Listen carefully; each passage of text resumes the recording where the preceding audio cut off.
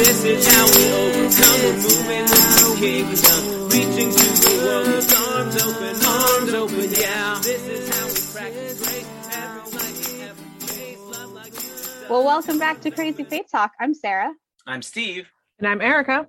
And here, as we continue our Lenten journey, for lack of a more new metaphor for Lent, we are walking through a series on what sin is. If you've been with us for any of this series, my hope is you kind of know that, broadly speaking, church folks are anti-sin. We're not supposed to be for it. We're supposed to be against it. But what exactly that means, we've been taking a look at throughout this series. We've taken a look at sin as the breaking of rules and commandments. We've taken a look at sin as a relational matter. We've taken a look at sin almost in the language of sickness or impurity. Where are we headed today? So today we're looking at sin in the negative. And to clarify that a little bit more, we're looking at what it means to not do things that then become sinful because we did not do them. So there's this idea of the sin of commission, to use one of those big church words, where we do something that we know that we're not supposed to do. You know, lying, murder, those kind. And then there's the sins that we had the opportunity to do something and we failed to do it. And by failing to do it, we have sinned. So negative in the sense of absence of something, yes. Not negative like there are some sins that are great, positive sins. Well, this is exactly, a happy one. Yeah. More like this is the absence of something, like the negative space in a piece of artwork is where there isn't something and yet there's a shape there. Okay. Yeah.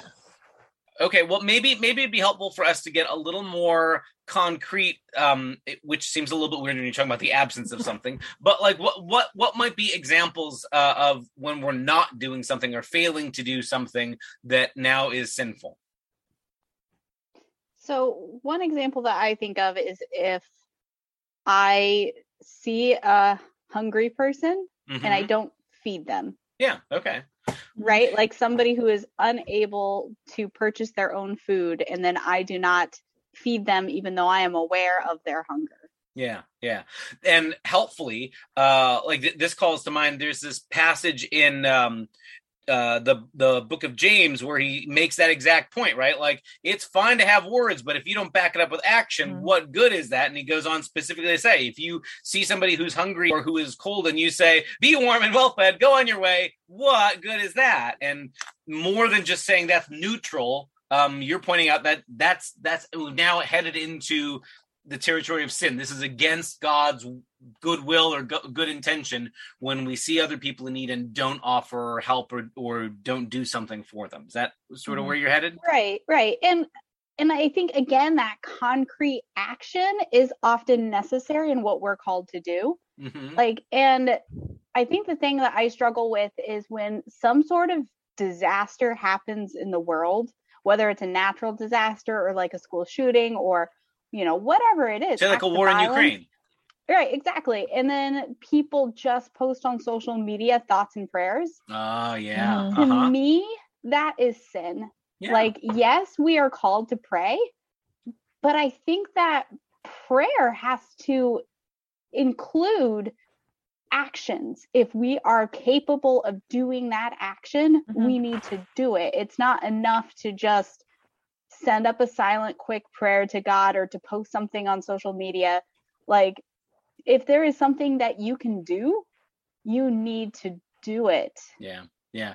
I think you've helpfully pointed out, and even though our topic today isn't specifically about social media etiquette, this is like one of those pet peeves that I know I wrestle with or get upset about, that sort of use of social media as virtue signaling of like, I'm not going to actually do something about this, but it's the trendy thing to say I'm praying for whatever the cause of the day is, but not to let it change your actions or attitudes or how you spend your money or time or anything like that.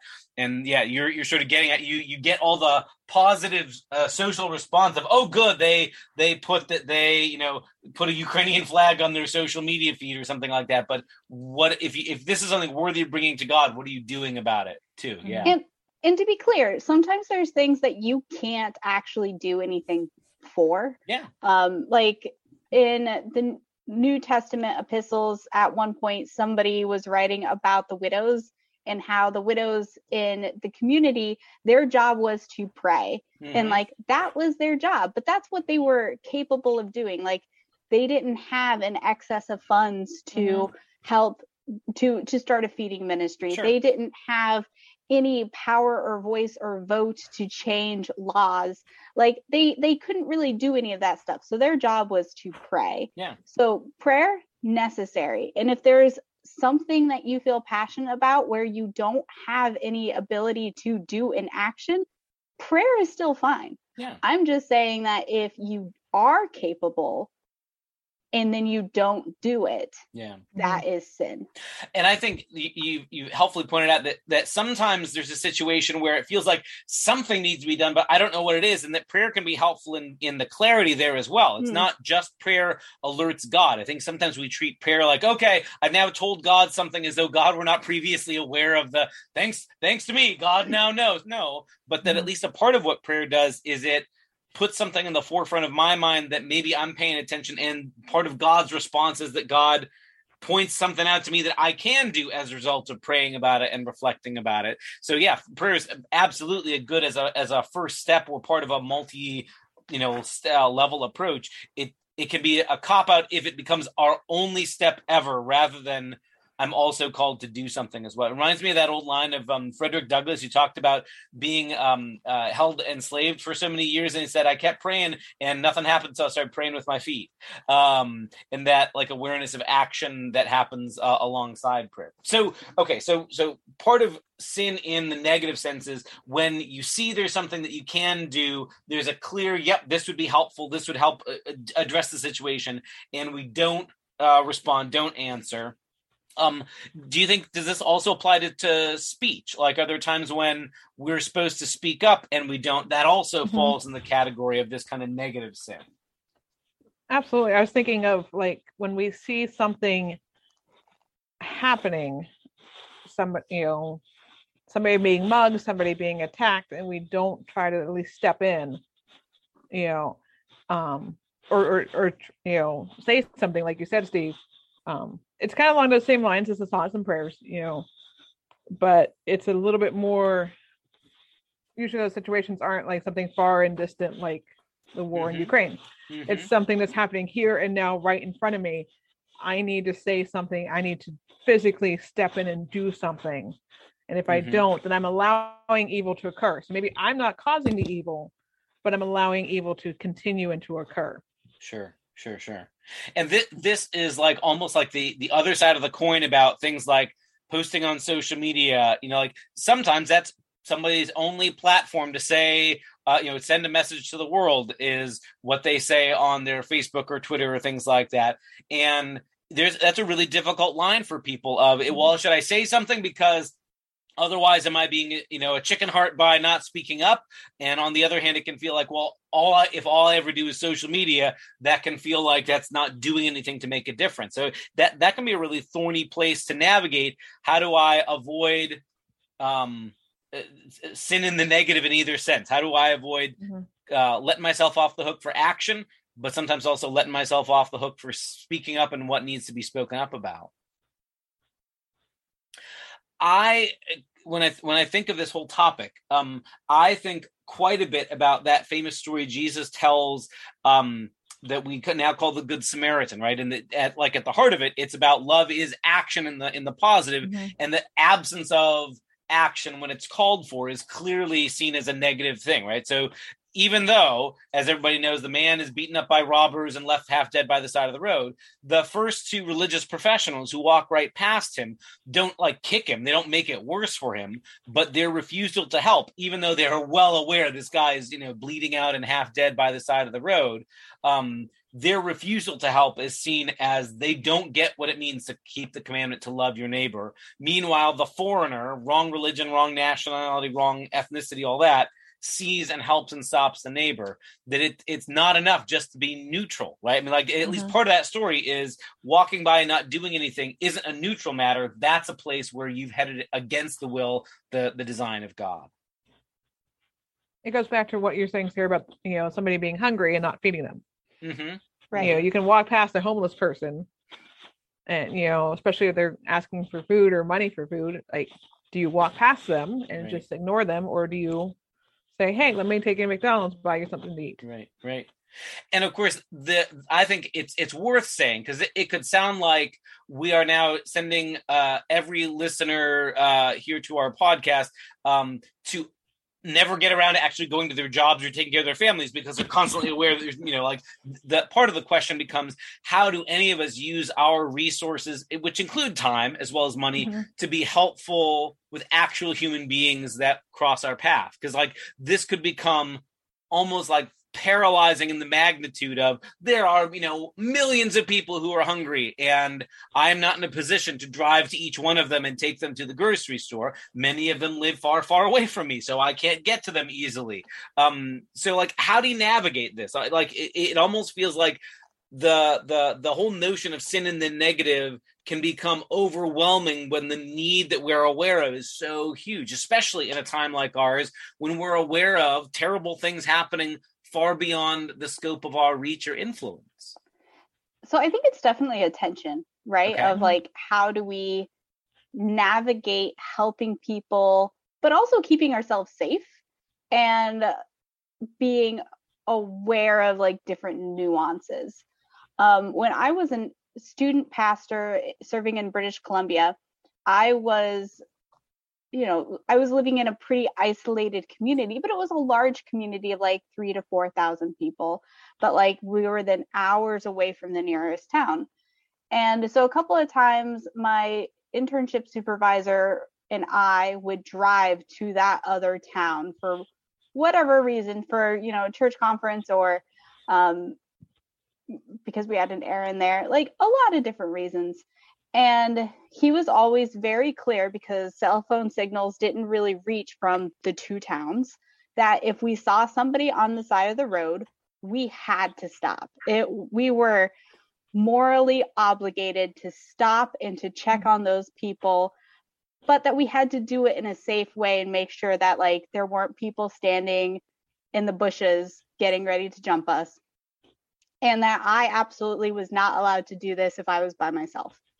And which then he would also look at me and go, your car also isn't good enough to drive from this town to this other town, so you shouldn't be driving on this road by yourself anyway. But, if you are by yourself, don't do it. But as soon as you get to the town, let somebody know that you drove past this car, because you might be the only car driving past them in a 3-hour window. Yeah. But it's one of those, you have to help people when you can, but you also have to be able to do it in a way that's safe. Sure. For you and for other people whom you are with. Sure. I wonder too if, and again, I don't want us to get into the nuances of public policy, but like the story, the case study of the Good Samaritan seems like one of those places where it might be that you're in the position to help stop the person by the side of the road on your own. But I'm reminded there's a sermon of Dr. King's where he talks about this story, and he says, well, wait a second, even before you get to the guy who's beaten up by the robbers, like, how has everybody in the wider community decided it's okay to just have dangerous roads that everybody knows there's bandits on? Like, maybe there's other things we could be doing big picture all the time collectively. And I don't want to make this like, well, I pay taxes, therefore I don't have to help people. But like, part of how we help people broadly in our community or county or state or country who are wrestling with food insecurity or without having permanent homes or emergency medicine is, I'm happy in that sense that part of my tax money goes toward helping make sure that there are assistance programs to help people broadly better than I could do on my own. Like, introvert that I am, I'd be really uncomfortable, walking up to random strangers saying, hey, are you hungry? Can I buy you a loaf of bread? But it's great that there's a better solution of, there's a way we can help offer assistance to people who are struggling and have the ability of now to feed their families or have housing or something like that. And I guess I see part of that as part of one way of addressing some of the big picture questions and avoiding the, I can't be required to care for my neighbors, it's too big a job. Yeah, for any one of us alone, but that's part of why we do things together. Let's talk about handling all these big, huge issues, especially those that are, far away from us. Makes me think of a quote from Mother Teresa, where she said, we cannot all do great things, but we can do small things with great love. Yeah. And I love that quote of hers because it's talking about like just what we're saying here is like, okay, I can't feed all the all the hungry people all across the world, but I can feed my neighbor. Mm-hmm. I can feed the person I see living on the street, even if it's just one meal. Right. I can't feed them every day, 3 meals a day, but I can feed them for a meal. Sure. They might not have had something to eat in a couple days. Sure. I guess I even feel too like, and you had mentioned earlier, Sarah, I'm thinking when there are event time kind of disasters, whether it's a tsunami or an earthquake or say a war in Ukraine, clearly I'm not equipped as individual person on my own to go, I know what the people of Ukraine need is me to turn the tide and, fly in. No.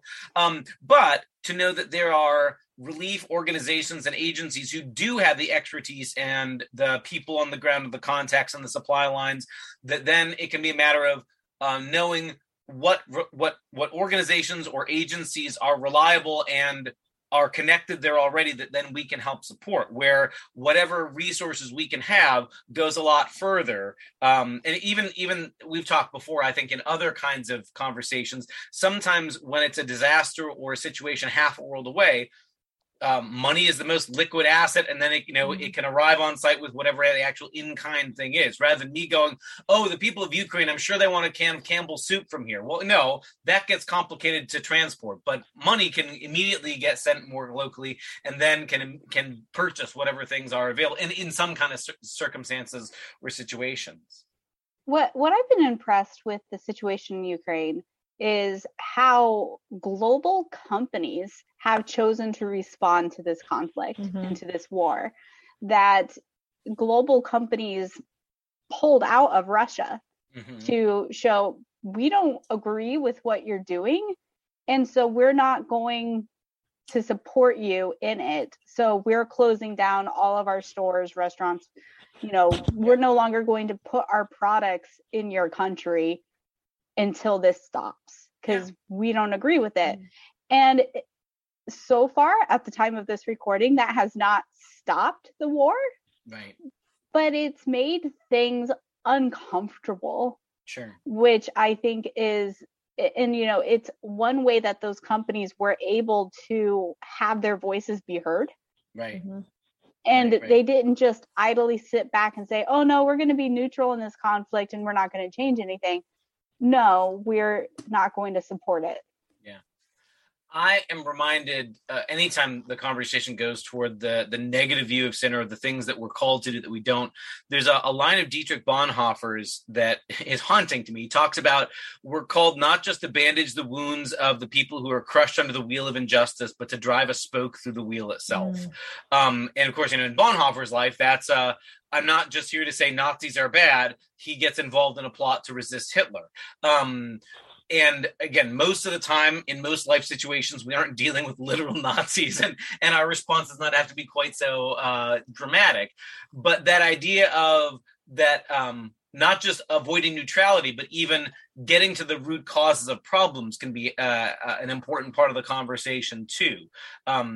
That moves us beyond virtue signaling to what will actually help address or resolve the situation. And that's part of what we're called to, is how do we help not just pat ourselves on the back, oh, I did something, but I did something that was actually useful. And your point there, Sarah, that for a company that it's not even an option for them to, you don't want Coca-Cola or Starbucks raising their own armies.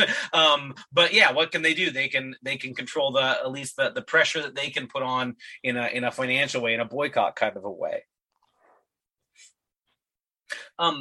This also reminds me of a theme in my tradition, and you're my tradition, Sarah, as Lutherans, of a way that our older brother in the faith, Martin Luther, talks about how we keep the commandments as well. So in his small catechism, right, he talks about the commandment like don't commit murder or don't steal. And when he asks this famous question, what does this mean? He turns that into, well, it's not just avoid murdering somebody, but I should actively help care for the well-being of my neighbor. And I shouldn't just avoid stealing things. I should actively help my neighbor take care of their property as well.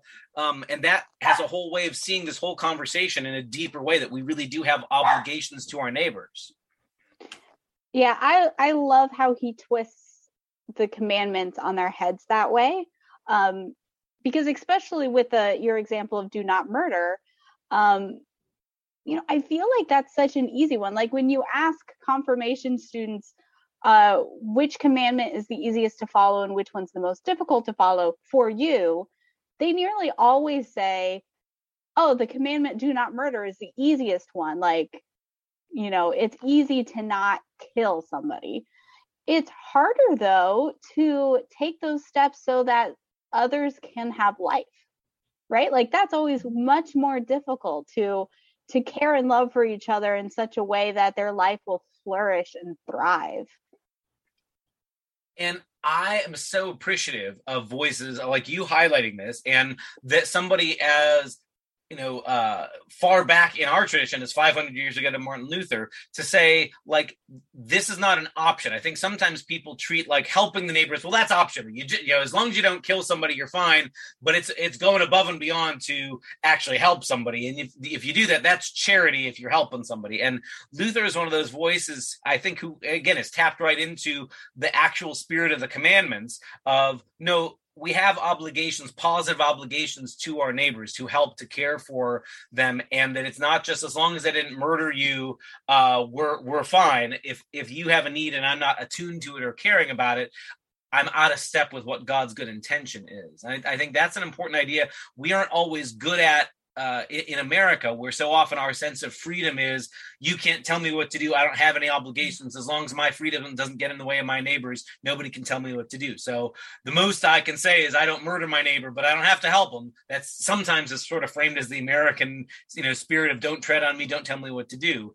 And it seems to me like the scriptures say, no, sometimes God can tell us what to do, and it's love your neighbor. That's not an option. That's not a negotiable thing. Neutral isn't really a choice.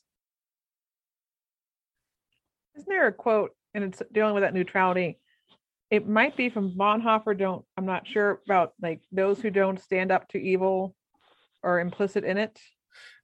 I've heard something along those lines like that, yeah, and I've heard attributed to Elie Wiesel. Maybe that was it, yeah. That notion, and the notion of anytime you're silenced in the face of injustice, you were already taking sides. That there is no neutrality, that kind of thing. Mm-hmm. And again, like there are some times where the sides are so stark and clear that, yeah, Wiesel's point is well taken, that neutrality is siding with the oppressor. When you're talking about Nazis, when you're talking about, say, the unprovoked invasion of Eastern European nation, whatever. The difficulty then is, like, there's also times where that speaking up is also a matter of, this is not my business to meddle in, and knowing where is the mm-hmm. line of, I don't need to take a side on this particular matter, or I don't need to insert myself in every conversation.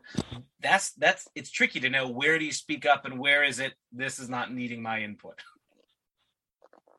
I guess I'd ask your input on that. And for me, part of how I think about it is when there's the risk or there's the cost or the possible sacrifice of skin in the game, it's worth speaking up. That, like, mm-hmm. people don't need my unsolicited opinions on things that don't affect me. So I might feel strongly about the Coke or Pepsi debate, but if I'm not drinking it right now, nobody needs my opinion on that. But like in other things, if I have something to lose, it's worth speaking up. And the fact that I'm willing to bear the loss or take the hit for speaking up for somebody is evidence that it's needed to do. But on things where there's no cost to it, maybe I'm not sure that I'm always needed to speak up. How do each of you decide in situations, whether in your individual life or in church life or on big controversial international issues, like how do you decide where's a place that what tells you, yep, here's a moment where I need to act or speak up, and what's a moment where you go, this does not require my vote? I think for me, part of it is like what you said, Steve. If I have skin in the game, then I need to speak up. But so often with these big, with the invasion of Ukraine or other issues, or even with like racism issues, not that I shouldn't speak up, but as a white person, I wonder sometimes, is that my place? Or do I need to just sit back and be listening to my friends and colleagues and others who are people of color, and then just amplify their voices rather than put my own into it? And I think that's a fair point, because I've heard different voices with different perspectives there, specifically addressing the question of, if you're part of, say, a white majority, when is it helpful to speak up, and when is it you're talking out of your depth, you don't know? Mm-hmm. And sometimes I've heard people say just the opposite, that it's exactly because folks who are in a privileged group can maintain their privilege by not speaking up. It's easy to just stay quiet and say, I'll let somebody else. And that's difficult to navigate. How do you know what's the right moment, the right situation? For me, I think I speak up when it affects my community, not when it necessarily just affects me. Okay, that's helpful. But like, so the Ukraine war has really affected a couple of my congregation members. And so we talk about it in worship, and in my sermons, I will mention it. It's part of our prayers. With racism, we talk about it because my congregation is about 35% people of color. Like we're not, I mean, we are a white majority, but it's not like it's 99% of us are white. It's a smaller number than that. It's a very noticeable percentage of our community are people of color. Sure. So there's conversation about it. There's confession and laments, and hopefully places to voice anger from people of color or whatever feelings they are feeling. Sure. But so creating those spaces to speak and to listen on those issues that affects our community. I wonder too, though, whether there are times, even if there's not a direct effect to your community, except that people in our community are looking to us as leaders about how should I think about, or how should I, and so often it's when we're silent, people just assume, oh, well, whatever everybody else is saying, especially other religious voice saying, that must be also what we think as well, and I think for a long, long time, especially on, say, matters of race in the United States, in communities where everybody was, like in the Lutheran tradition, in places where everybody was, of German or Norwegian or Swedish ancestry. Well, we can't be racist. There are no black people here anyway. Well, wait a second there. That might be very evidence of that we've had this attitude of we keep ourselves separate. I mean, that kind of thing. That kind of logic allowed sundown towns where, sorry, you're not allowed to be in our town after dark if you aren't exactly like us. And then meanwhile, we can all say, well, we can't be racist because there isn't anything other than us German Norwegian people here. That we've been complicit in that way too, I guess. You see, and I would argue that even in congregations that are made up entirely of white people, racism still affects that community. Exactly. Yeah. Right? Yeah. And when a major school shooting happens, it affects your community, even if the effect is only horror and pain, but not like the direct pain of like, oh, this was my community. This was like, I knew these kids, but just the horror of like, oh my goodness, this is widespread. This could happen in my school with my kids or grandkids or whomever. Those things still affect the community, even if it feels indirectly at that moment. I think that's really helpful. That reminds me of there's a chapter in Lenny Duncan's book Dear Church where he talks about that the shooter at the Mother Emanuel church shooting years ago was a member of an ELCA Lutheran congregation, and there's that like recognition of clearly nobody in the Lutheran church was advocating shoot other people, but if there's been silence for so long that allowed, say, violent white nationalism to coexist with their faith, and nobody had said anything that spoken up against that in all of his faithful upbringing, because maybe people assumed nobody needs to say that. Well, something has gone wrong, and there's a certain complicity there because nobody stopped and said along the way, even if it seems like it's obvious. Sometimes it's worth saying the things that are obvious, right? Especially for us as pastors who get up every week and say, God loves you. At some point that becomes obvious. And yet we keep saying that obvious thing, that maybe there's a complicity there. I think that's a really helpful corrective you added, Sarah. Thank you. I guess I want to offer one more thought on this subject as well, and I'm thinking I first at least became aware of it from a piece from Karl Barth, maybe in the Dogmatics, where he talks about that a lot of times the heroic, what he calls the heroic form of sin, gets the press. Doing more than you're supposed, claiming to be more than you are. But he talks about the inverse side of sin is what's sometimes called the sloth side of sin, the idea of doing less than we are meant to do, and that. For example, humility, sometimes we treat humility as, well, we should, make ourselves as low and wormy and wretched as possible because that avoids sin. No, failing to do what we're meant to do is also not God's good intention. And so when we have the ability to be helpful and we don't, that's headed into sin. And when we belittle others so that they feel like they have nothing to offer, that's also sort of that same negative side of sin. And there are folks who are not ambitious, like in the sense of I want to take over the world kind of sin, but also I'm nothing, I have nothing to offer. That's also a distortion of God's good intention. And part of God's good design is, no, you have things to offer and being able to affirm what's good in people too. I feel like we're going into really murky waters. Okay. With this, because yes, that may be sin, but some of the things that you described also sounds to me like depression. And I think when we start equating mental health issues with sin, I think that it starts becoming really dangerous. That's a helpful guardrail to put up. Yeah. I guess I'm more thinking like, for example, I think anytime we put up we put up like boundaries to say you're not eligible to help, or like for a lot of Christian history, it was men in powerful positions saying, women, you're not allowed to be pastors, that kind of thing.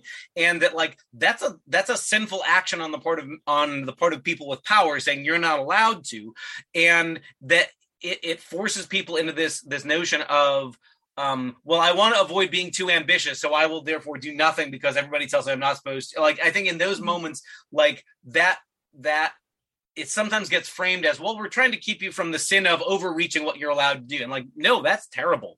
I guess like I'm aware of the danger of equating, say, depression with sin, but I guess sometimes I get concerned when we advocate in the name of preventing people from being too ambitious or that kind of prideful kind of sin. We sort of advocate, therefore the holy thing is squishing yourself into nothing. And so I think sometimes that gets happened. Sometimes the church's hymnody has been, you need to make describe yourself and see yourself as a worm or something like that, when I'm not really sure that's, I guess I'm landing in the same place I think you are, Sarah, about I don't want to say if you're struggling with depression, that's sinful, or if you're in that spot of seeing yourself as low, that's sinful. But if people are pushing you in that position, that's also wrong. Or maybe another way to look at it is, I have spiritual gift A, and the church needs spiritual gift A, but I don't feel like using my spiritual gift just because I don't feel like using it. Not because not because I don't have the energy or because I'm depressed. I just don't feel like using my spiritual gift. And so by not using the gift that God has given you to use, even when you're very well capable of doing that mentally, physically, emotionally, is that a little bit better way to describe things, you think? Yeah, maybe so. Yeah, I mean, because there could be I think it's getting at that sin is sometimes just intention. Right? And where is your intention for not doing X, Y, and Z? And sometimes the reason for not doing something is because, it's that you don't have good intentions. Yeah. Even if that not good intention is either laziness, or you just don't feel like it, or you just tell God, not right now, God, I'm busy doing this fun thing that I want to do instead of the thing that you want me to do. I think, again, it's just, with this part, I think we just have to be careful about how we talk about it, because we don't want to make somebody feel like you're sinful just because you have depression or another mental health Yeah. you know, issue that you're trying to work through. It's complicated, but I think sin is complicated. Yeah. Clearly we've had a whole Lenten series on different types of sin, so it's complicated. Maybe you're pointing at a place we've often gone in episodes in this series to say, what are the downsides if this was all we had, our only way of thinking about sin? And one is very easily you could end up with that like relentless, you're never doing enough kind of, because there's always more hungry people. There's always more, children to be educated. There's always more people to be given medicine to. And if all we ever think of is there's somebody else laying in a ditch by the side of the road between Jerusalem and Jericho, I must go save them. We have a way of maybe casting ourselves as saviors and thinking, yeah, there's never enough. And we talked before in another episode about whatever our understanding of sin, there has to be some place for rest of you're enough, you're okay, rather than always being inadequate. And I think so this episode has reminded me a lot of that movie Luther with one of the Fiennes brothers in it as Luther. Because the way that they really portrayed Luther and Luther's relationship with sin was that he struggled with it because he never felt like he was good enough, right? Like and that I think is right in line with this view of sin in the negative terms. And so Luther never felt like he was enough, or that he never was doing enough, or he was falling short. And it wasn't until he read Romans and heard that word of grace that God saves him, not he's saving himself through good works, but God is saves, helped Luther come to terms with, I think, especially this view of sin of, he couldn't feed everybody. He couldn't save everybody. He couldn't whatever. But luckily it's not up to us.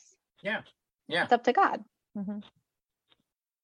So, as we've seen all throughout this series, it's a helpful metaphor, a helpful way of thinking about one dimension of sin, but on its own, there be dragons, or at least there be dangerous ways that it can get abused, right?